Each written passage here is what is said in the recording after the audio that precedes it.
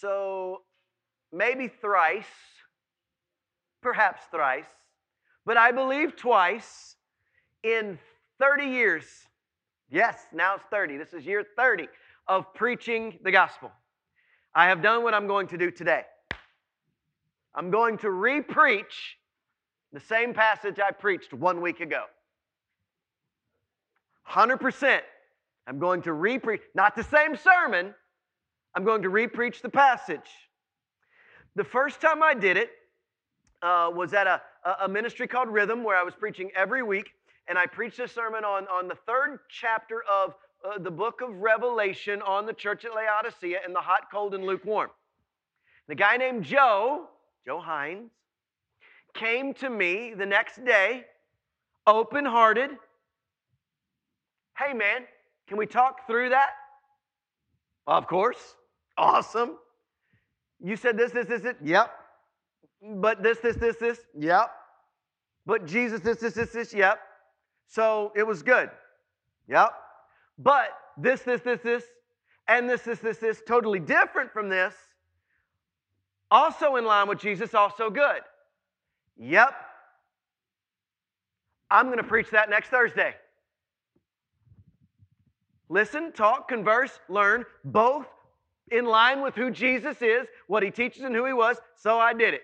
Last week, I preached a message based on what we'd been going through, right? In the context of Luke, in the context of Jesus preaching the Beatitudes, the woes to you, the backwards and forwards, in the context of, right, the idea that greater is he that is in me than he that is in the world, right? The kingdom-minded approach is completely opposite of what our nature is built for, and only through Christ, and we're going to come back to that verse again, because even doing what we're going to do today, it's going to ask even more of us, which is awesome, but also heavy.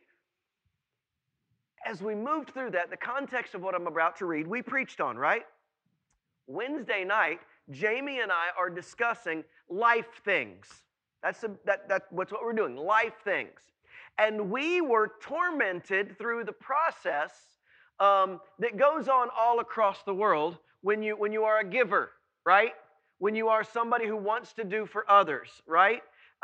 Sometimes you get a little bit taken from you, and then there's a little bit more. And then before you get out, there's a little bit more, right? I will give you 10 minutes of my time. And 7.5 hours later, you didn't give, you got stolen from, right? And it's hard to discern. And she made this statement. She said, years ago, I heard this preacher talk about turn the other cheek from a different context. I wish you had seen it. And I said, I know where that came from. I know where that came from. And I told her right there, I think I may do something Sunday I've not done in years. And it is also going to provide for us a beautiful transition from where we were in the Beatitudes and the woes and the teaching of Jesus, and loving your enemies, and treating others as you want to be treated, and turning the other cheek, which is where we're going, and judgment. Because here's the problem with judgment. If I say, judge lest not ye be judged, how do you deal with the splinter in your own eye, in my eye when there's a plank in yours, all right? We would all nod and go, hey, yes, Jesus is not wanting us to judge one another. He's the only one that can judge. We would all nod at that, right, too? But there is no context in which we are helpfully taught to deal with the people that we try to love and hold accountable, but call us judgmental. That's our bigger issue, right? So getting into that was going to be hard. Well, this is going to help us platform into that. So it's actually going to be a beautiful transition from where we were to where we are to where we're going to be. And this is one of those fun ones because it's likely that I'm going to share something with you about a passage you've always heard that you've absolutely never heard before. I want to teach you something also very new. You have to be very careful about who you let speak into your life, especially because you can get videos, you can get audios, you can get podcasts, and it's all out there, all right? And there are incredible people out there who teach wonderful teachings that aren't biblical. There are incredible people out there who teach some wonderful things and some things that are not. I'm going to say something right now. You cannot throw the baby out with the bathwater. That is unwise. But the earlier you are in your faith and in your Christianity, the less power you have developed to be able to discern the good from the bad. To be able to read a book that everyone thinks is amazing and feel uplifted by it and not recognize the 2 or 3 very false things in there, right? You need someone to speak that into you. So you go flailing around this awesome and amazing book, and this happens all the time, and it's like, yeah, except it's not biblical. And now your pride's hurt because you've opened your mouth, but you didn't know because it made you feel good, but feeling good is not always what Jesus does, right? All right? So we're going to take a look at all of that in the context of a very popular scripture that I preached on last week. It's totally different. So I'm excited. And I'm going to tell you now why I told you what I just told you. It was Rob Bell who taught this message years ago. And I'm going to tell you something. For 4 or 5 years, it was Rob Bell, and then Matt Chandler, and then Andy Stanley, and then the guys out at Flatirons. That was kind of the course of my growth, all right? And sometimes we take wrong turns, all right? I am not here to bash or to not bash, defend or not defend that man. I am telling you that there is a real richness in the ideas and in the history that I learned that I am now able to discern, pull the truth from, and pass on to you. You ready to take a ride? Let's roll. Luke chapter 6, verse 27. You who are listening, okay? Gardens tilled up, ready to go. Springtime, all right? Heart gardens. Love your enemies and do good to those who hate you. This is not the ways of the world. This is the ways of the kingdom of God, all right? Bless those who curse you. Pray for those who mistreat you. Okay, Jesus, this all sounds really good. It is holy. When we sing, this is nice. But doing this at McDonald's, doing this on Facebook, doing this at work is not possible. Oh. If someone slaps you on one cheek, turn to them the other. You want me to, huh?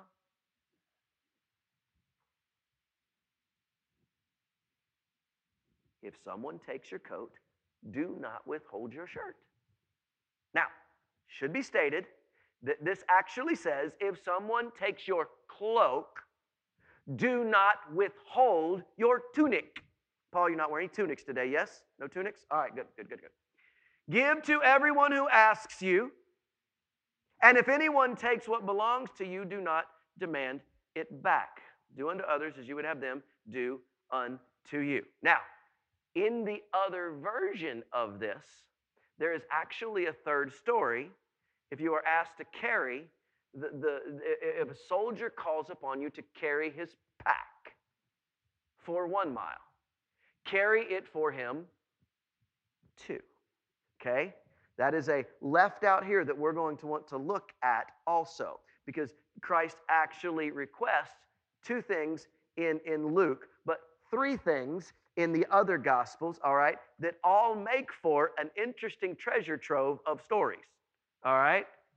And then he says, give to what is asked of you. If anyone takes what belongs of you, do not demand it back. And then we get to do unto others as you would have them do unto you. Do unto others if you would have them do unto you. Do unto others if you would have them do unto you. The first thing I want to say is you can never take the focus off of grace. I want you to hear that. You can never, as a believer in Jesus Christ, turn off the fountain of grace. Even if you choose to say, I can no longer spend time with you. Even if you separate yourself from a toxic relationship. Even if you do not allow yourself to be beaten down, you can never turn off the faucet of grace because Christ never turns it off on you. Do you understand that that is an underlying truth here? Now, I'm going to choose to be with this guy named Jesus. I'm going to choose to do what he asks me to do. And what he is asking me to do is everybody who hates me, I'm going to love them. People who treat me bad, I'm going to treat them good. If they curse me, I'm going to lovingly bless them, not say bless your heart, totally different thing in the South, all right? If they mistreat me, I am going to treat them like I would treat my son or my daughter and love them deeply. If they slap me, I'm supposed to allow it to happen again. If they steal from me, I'm supposed to hand them more. All right, Have I joined the Southern Baptist Church of the Spineless? All right? Did I just sign up for Pacifist Presbyterian? When you grew up, you didn't know what those words were. But when you read this passage, that is what you believed. And you have been conflicted about it ever since. Because what the world does now is they slap and you turn the other cheek, and they slap again, and you have to ask if you're supposed to turn the other cheek, and you do, and they slap again, and you end up looking like you're in the Three Stooges. But there's nothing here that tells us when to quit. Because grace. So, we have no definable moment when the abused wife stops turning the cheek. We have no definable moment when the abused child decides that it's time to tell someone. So is Jesus a pacifist, or is there some way for me to understand that? There is. If you lose the high church pride and listen to who Jesus was speaking to, what he chose to say, and why he chose those three things to say them. Because here is the problem with being a Christian. If Jesus calls you to turn the other cheek, and you continue to turn the other cheek, your body, your soul, and your spirit are beaten down by the world around you. And you cry out to God to help, but it's a constant struggle of crying out and being beaten. If you react the way you want to react when the punch comes and you throw one yourself, you are now a part of the problem. You have been sinned against and have sinned in return. The choices that we have are passivity or revenge, and neither fall in line with Jesus. So what do we do? What if it's not just two choices? What if as we got to know him, and as we dived into his wisdom, and as we used the Jesus within us, if we are connected to the vine, and he is actually flowing through us, as all of these passages have told us we would need to do, because he is asking too much of us, and he knows he is, because he is not saying, I will leave you alone. He is saying, I have given you a spirit of fear. He is saying, I am sending you a counselor. He is saying, all authority in heaven and on earth has been given to you. He had the authority that he gave to us at the end of Matthew. He handed us the same authority in Acts chapter 2. We're going to look at what that authority is as opposed to an authority that is taken away, and we're going to see it play out in the stories he said. Let's start with the first one. Turn the other cheek. Steve, I need your help. I need your help. You've got to come up here, though, because of the camera. All right, I want to show you something, right? I am not going to hit you, I promise. Okay. All right. In the old days, you stay a little bit further apart just so we don't make anybody mad with the. All right. Yeah. I'd hug you, but it wouldn't look good on camera. All right, for a lot of reasons. So turn the other cheek. The idea here is, I told you last week, ran all the way even through to Shakespeare and stuff like that. When you were to slap someone open-handed, it is a horrific insult, all right? But in the Old Testament and all the way up through the Greek and the Roman culture, all right, slapping someone open-handed was a symbol of your authority over them, okay? So if you slap someone with an open hand, it symbolizes your authority over them, and it also symbolizes you should be humbled before them, all right? It is the essence or symbolic bullying, right? That's what this is. It is the symbolic notion of the idea of bullying. So if you were slapped, the idea is you turn the other cheek and let them slap you again. But I want you to think about what Jesus actually did. Watch. If I were to slap him open-handed, all right, because there's something that you don't know. If I slap him open-handed, what happens to your face? It goes, stay right there for just a minute. It goes right there, all right? Now, I can open-handedly continue to slap him, right? If he doesn't obey. Stay there.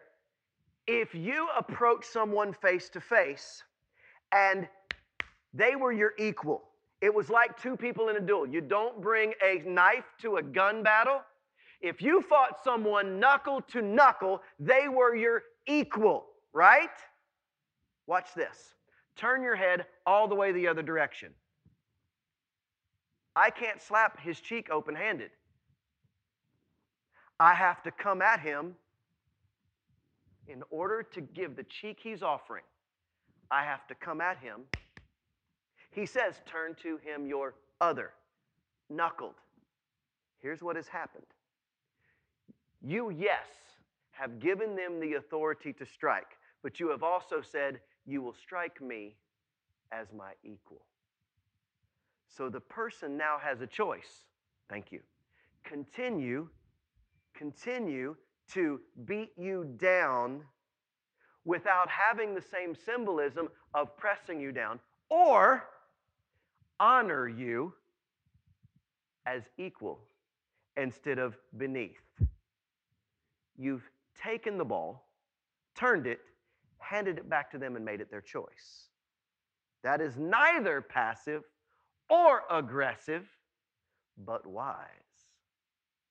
Oh, Craig, it's cool, but it sounds like a bit of a stretch. Well, when Jesus did these things, he always gave us a little more. Let's look at the next one.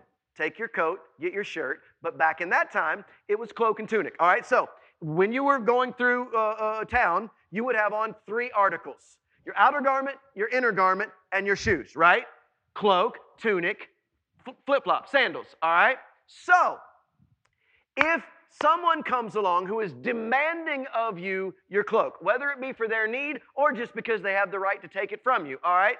And they force you, however, to take the cloak. Jesus says, hand to them your tunic also, which good Christians full of faith say, hey, somebody asks something of you, give them a little more. But there was more to it. Listen to me. If someone takes your cloak, don't imagine too much now, and then you hand them your tunic, what happens? You're naked. In the culture of the Old Testament, Noah, go check it out, all the way through this time, being naked was not embarrassing to the naked individual, but to everyone who saw. If you saw someone naked, it was on you. Oh, now we just react like it. Stop, all right? So the only way to stop the social embarrassment is for that person to do what? Give it back. They are no longer the taker. They are now the giver, and you have altered the situation and put them in a position that they must choose. It offers your upstandingness and grace and gives them an opportunity at repentance by follow-through. It's brilliant. And it gets better. A Roman soldier, by law, can stop you at any time, any citizen, any of us. Davidsons. All right, Whitmores. Gavins, anybody. He could just, I don't want to carry my pack. You carry it. And you are by law not allowed to refuse. They have authority over you. And they used it and they abused it over and over and over again. All right? So here's what Jesus says. If someone demands that you carry their packet 1 mile, that's in there, 1 mile, carry it what? 2 miles. Why didn't he say 100 yards? Why didn't he say 10 minutes? Why didn't he say an hour? Why use 1 mile and 2 miles? Does anybody know? Huh? It's coming. There's a reason it will do exactly that. It's going to be the same as the other two, but why? Roman law. Roman law said if a soldier demands of you to carry his packet, you must, but not more than 1 mile. It was not legal for them to force you to carry it farther than 1 mile. So if you pick up the pack with no explanation, carry it 1 mile, and then take another step, think about it. You're now walking into the 2nd mile. The person who asked you to do it by their authority now is begging you to stop because the authority above them can come down on them. They now have a choice to make. Treat you as an equal by asking for their pack back, or be reprimanded by the authority behind them and have how they treated others done unto them. It's gorgeous. It's beautiful. And it gives us a third option. It gives us a third option. Fill our responses with grace, wisdom, and the same offers that as sinners we received. But in order for all of that to come through to us from Jesus, we must repent from our wicked ways, and accept the gift. When you choose to treat the aggressor with grace yet wisdom, okay? Grace with boundaries, you offer them the opportunity to change. They might not. They might not. Not everybody will get in. Broad is the gate and narrow the way. Broad is the road and narrow the road. Not everybody gets it. You're not going to change them all. But Jesus does not ask you to stay there and keep turning. That's not what's there. Not turning your cheek, an abuse of the gospel. Constantly turning your cheek, an abuse of the gospel. Turn the other cheek. Why? Because of where it puts your opponent. You have to set them up to be able to respond in a way that is accepting or rejecting. There is a middle road. But once you have made the call, once you have made the statement, it is not on you any longer. Once you made the statement, it's not on you any longer. Craig, I've been praying for my husband. Craig, I've been praying for my child. Craig, I've been praying for my friend Sue. Craig, I've been praying forever. I planted the seed and it's just not growing. Not your problem. Might hurt your heart, but not your problem. I've told you this before. There's never been a farmer on planet Earth that grew a tomato. It's never happened. They've planted tomatoes, watered tomatoes. They've picked tomatoes, but they never grew tomatoes. Ever. God grows. Not your problem. Not within your capacity to make it happen. You can't save no one. You plant, you water, you love, you give sunshine, God saves. And we have to trust Him when He chooses not to, or when they reject it. Not on us. Hurts us, but not on us. Well, Craig, you're just like every other week right now. You, Jesus, whoever you're talking about here is asking the impossible of us. Absolutely. What do you want me to say? Do you want me to say, no, He's not, you can? No, you can't. Acting like this at Walmart, acting like this at Proud Mary's, acting like this at Marika's, acting like this in the world, it's hellish, right?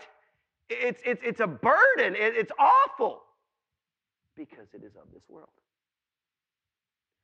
But greater is He that is in me than he that is in the world.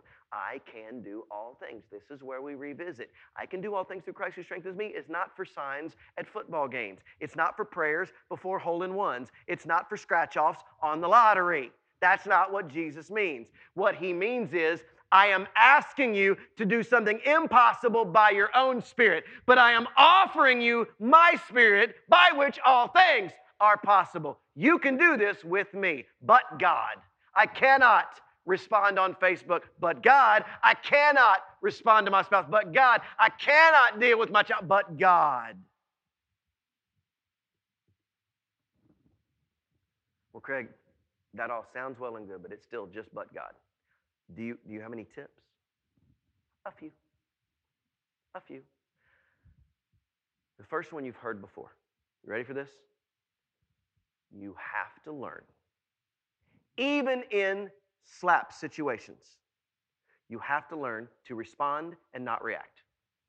A reaction is instant. A response takes pause. That's it. A reaction is instant.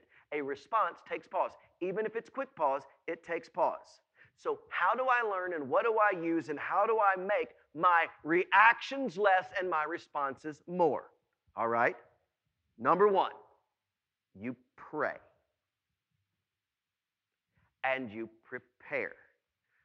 There's an old movie with Steven Seagal in it, and one of the evil guys, it's like Under Siege 2, the evil guy has a phrase, chance favors the prepared mind.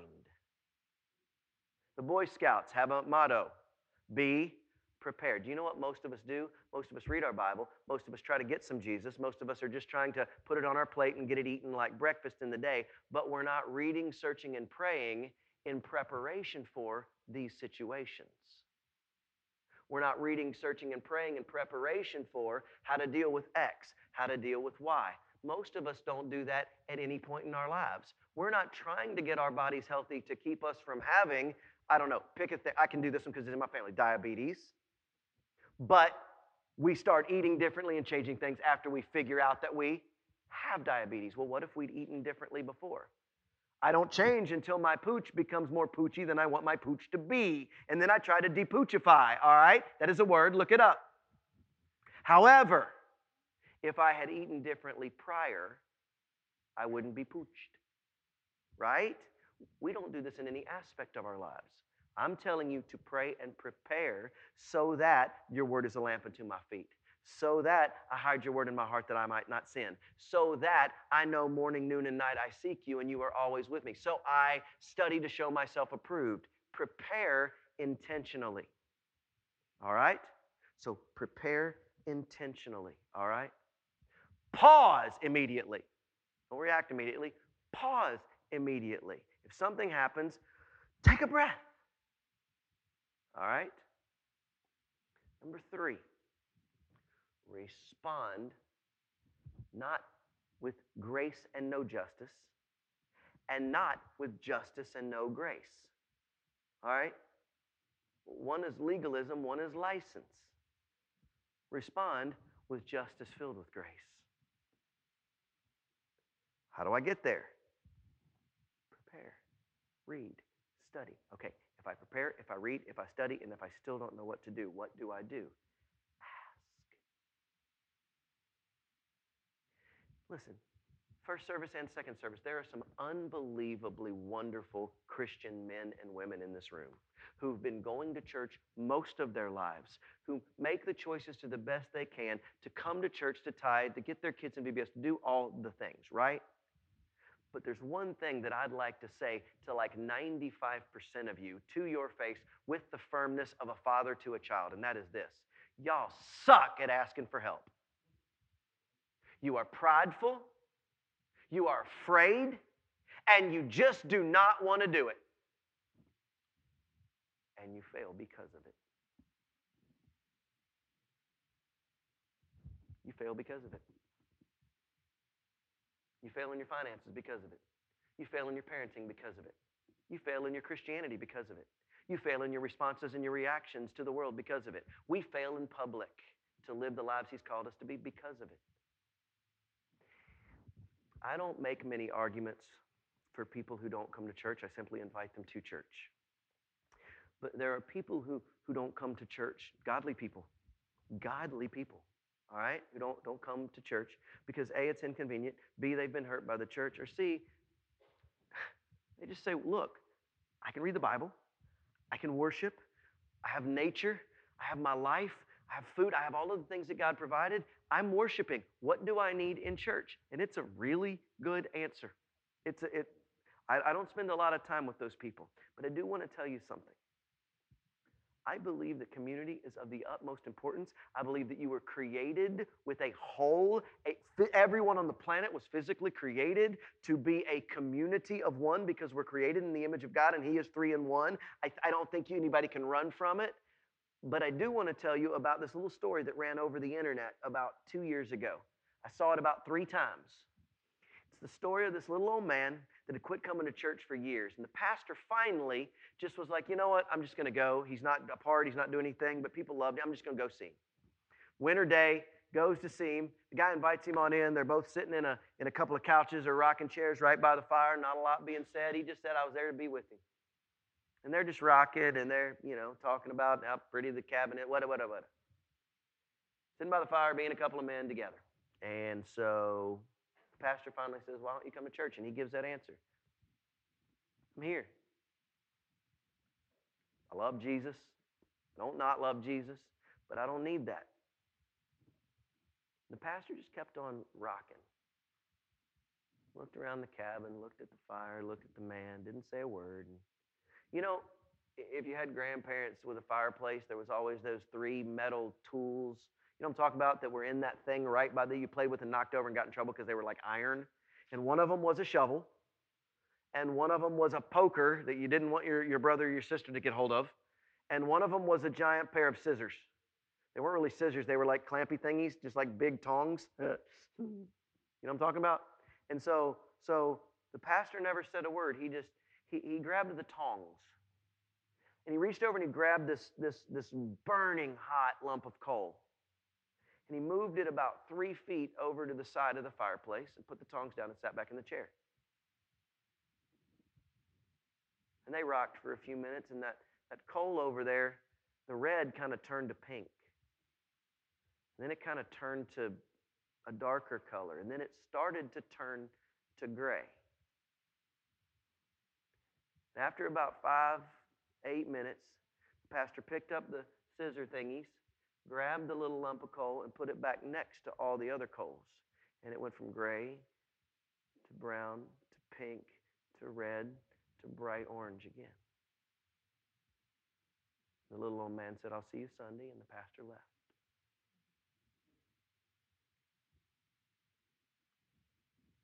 I don't care what Whitney Houston said about the greatest love of all being learning to love yourself. It feels good. But until you learn to love others and you allow others to love you, you got pals, you got acquaintances, you might even have some friends, but you do not have community. We all need somebody to lean on. We really, really do.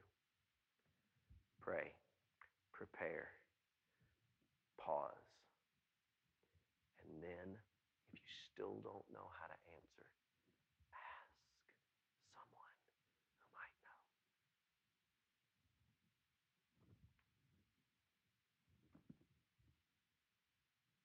People ask me all the time, well, why doesn't so-and-so ask for help? Why don't people ask for help? You all ask me the question you should be asking yourselves all the time. You know why people don't ask for help? Because you don't.